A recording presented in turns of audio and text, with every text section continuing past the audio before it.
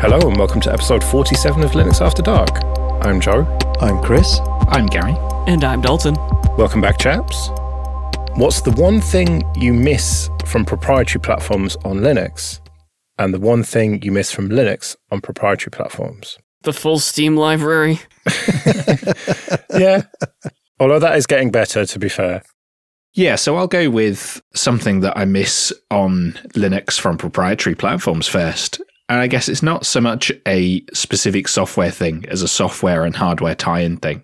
And that's just the integration that you get on the Mac between the software and the hardware and how that enables it to be really performant, the battery life to be about 20 hours long, and generally for things to just work without me having to mess with, adding some kind of out-of-tree driver or work out why sleep mode isn't working or why my battery's draining overnight. And that's something that for the longest time has really plagued me. And I think we are getting there in the Linux world. So my daily driver machine now, broadly, I don't think about it, but it's definitely just doesn't quite have that edge that Windows would on that same machine or that macOS does on a Mac. I think for me, I was thinking about Windows having sometimes a checkbox for something like Android apps, and the same with Chrome OS, to be fair.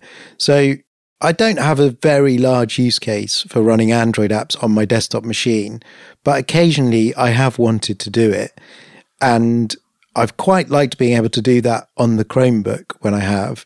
And then Windows 11 introduced the feature. Now, the system requirements are quite beefy, but you can just go a bit like you would with WSL. You can go into a menu and say, I would like Android apps. It took them a while to roll it out in the US first and then to a wider international audience. But when you go to the Linux side, there was Anbox, but I feel like that's kind of a bit dormant now. Waydroid is on its place. Yeah.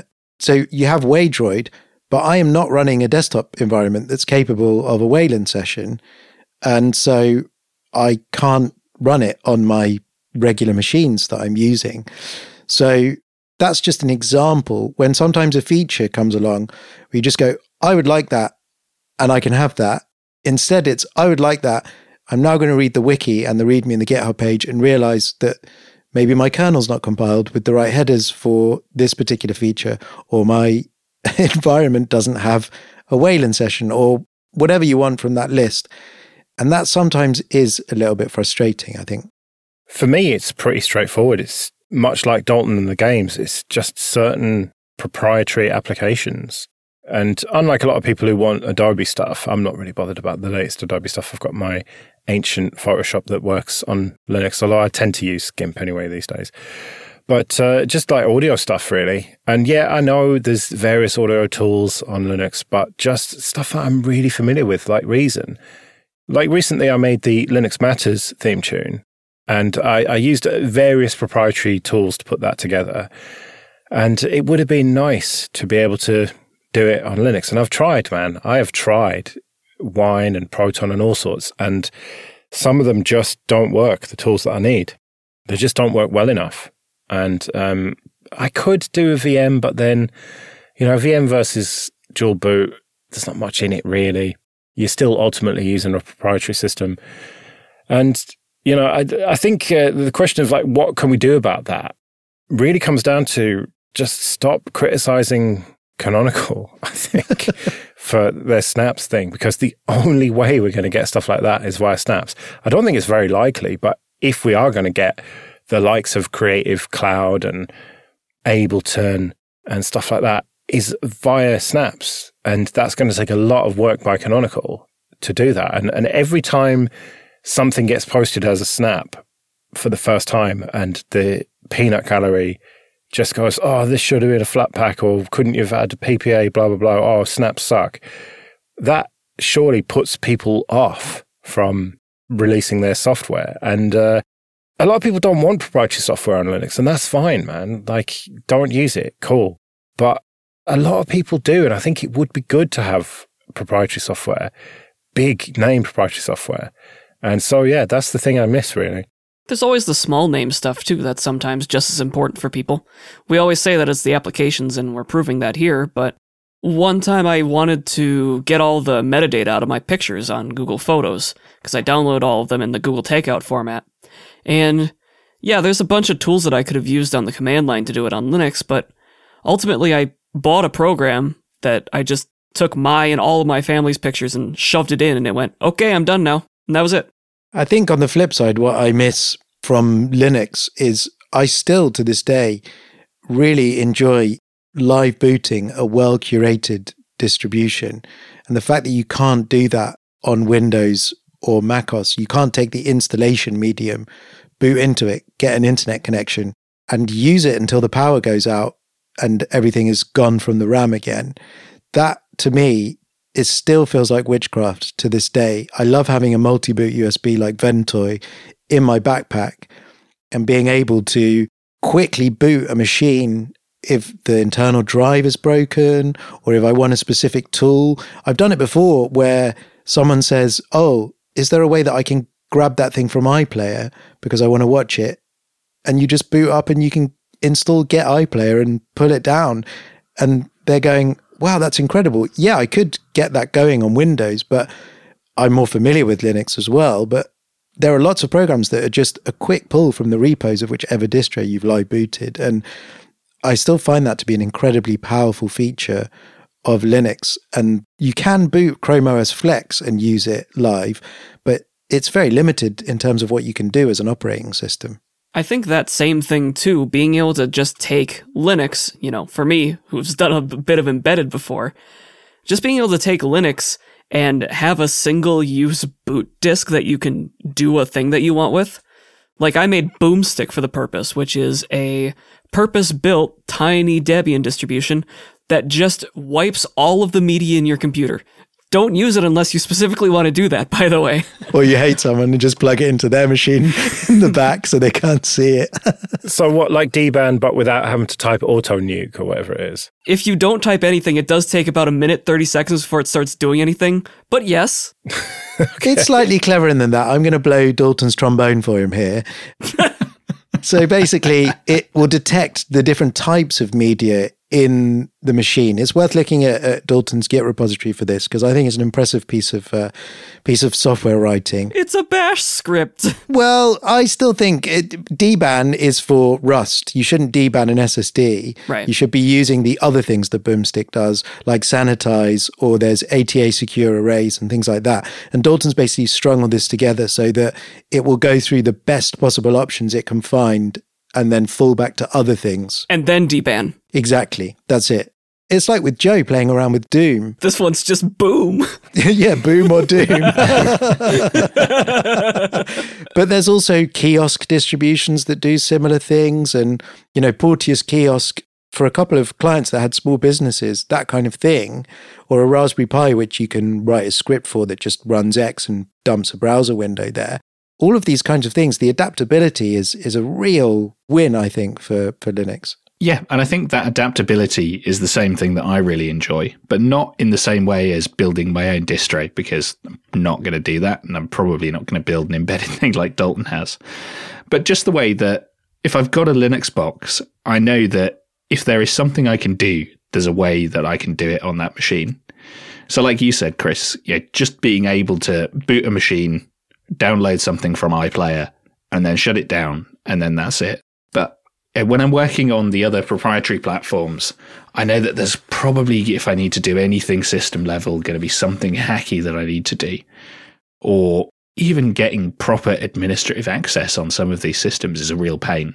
Whereas on Linux, I just feel like I'm in charge of my machine, and that if I need to do something, then that's the machine I can do it on. I don't get that same feeling when I'm using Windows or Mac OS, especially on a corporate machine where there's all sorts of stuff that ends up locking those down. Whereas even on my corporate Linux laptop, I've got root access. I can pretty much do whatever it is I need to do. Yours are both so vast. I just like middle click paste. I always miss it. Whenever I'm on any other system and I just go and highlight some text and go somewhere else and middle click it. And I'll do that a few more times before I realize that I'm an idiot. I miss middle click paste. Okay, this episode is sponsored by HelloFresh. With HelloFresh, you get farm fresh, pre-proportioned ingredients and seasonal recipes delivered right to your doorstep. Looking to eat well this summer? HelloFresh's menu features calorie-smart and protein-smart lunch and dinner options, plus new vegan dinners to choose from. HelloFresh makes it easy to reach your food goals with flavorful recipes that leave you feeling satisfied. Did you know HelloFresh offers more than just delicious dinners? It's now easier than ever to skip that extra grocery store run by adding snacks, sides, and more to your weekly order. Simply shop HelloFresh Market and take your pick from a curated selection of over 100 items. Dalton tried HelloFresh and said having all the ingredients together and correctly portioned is super convenient, and the great meal selection made it tons of fun to try out new ingredients and techniques. So support the show and go to hellofresh.com/LinuxAfterdark50 and use code LinuxAfterdark50 for 50% off plus free shipping. That's hellofresh.com/LinuxAfterdark50 and code LinuxAfterdark50 for 50% off plus free shipping. Quick bit of admin then. First of all, thank you everyone who supports us with PayPal and Patreon. We really do appreciate that. If you want to join those people, you can go to linuxafterdark.net/support. And remember, for various amounts on Patreon, you can get an advert-free RSS feed of either just this show or all the shows in the Late Night Linux family. And if you want to get in contact with us, you can email show@linuxafterdark.net. I've got a pretty simple one. On Windows, I miss networking. Because I am not connecting Windows to my network. No, thank you. That's just for music stuff and whatnot. And no, I'm not connecting that to the network. VLANs or whatever, no thanks. Transfer stuff over via a flash drive or a shared partition or whatever. And it's sometimes quite a bummer to not have networking. Right, I've got to reboot into Linux. But it's a rule that I try and stick to. And so far, so good. You know what really grinds my gears about that is how difficult it is to get files from one computer to another over the network, or even with a flash drive sometimes. I don't know why we have made it so difficult to take a bit of data with an extension on it and move it across the network. The best I've seen is Warpinator from the Linux Mint community, which has a client for everything at this point, and it's great software. Someone fix this problem, or just use Warpinator, I guess. Well, isn't rsync the solution to that? Well, no, because there's no binary for Windows. Yeah, but Windows doesn't have the network, so that's not a problem. Well, for you, yeah, of course. But we have this problem, at my job, we have users that are on Windows machines, and if they're on a managed machine, they've disabled WSL because there's various potential vulnerabilities there. And so our documentation points to rsync because it's such a powerful tool, but you don't have access to that on a Windows machine unless you have some kind of VM or WSL or Cygwin or any of those things to run a Linux binary. And so they have to fall back to FileZilla or something else, which just isn't quite as good. And that's what I was thinking, as you were saying, Dalton and Gary, like quite often the best ways to achieve things are written with a FOSS stack and a Linux stack. So one of my friends who's a Windows user was trying to get videos from YouTube and doing what most Windows users do, which is to Google YouTube video downloader and go to a horrendous website which fills their computer with malware and pop-ups just to get this video, which on the back end on the server is clearly going to be running one of the FOSS tools that does that. But she said, why do you get those things so quickly on your machine? So because I'm using the tools that are behind all of the nasty websites to get that stuff.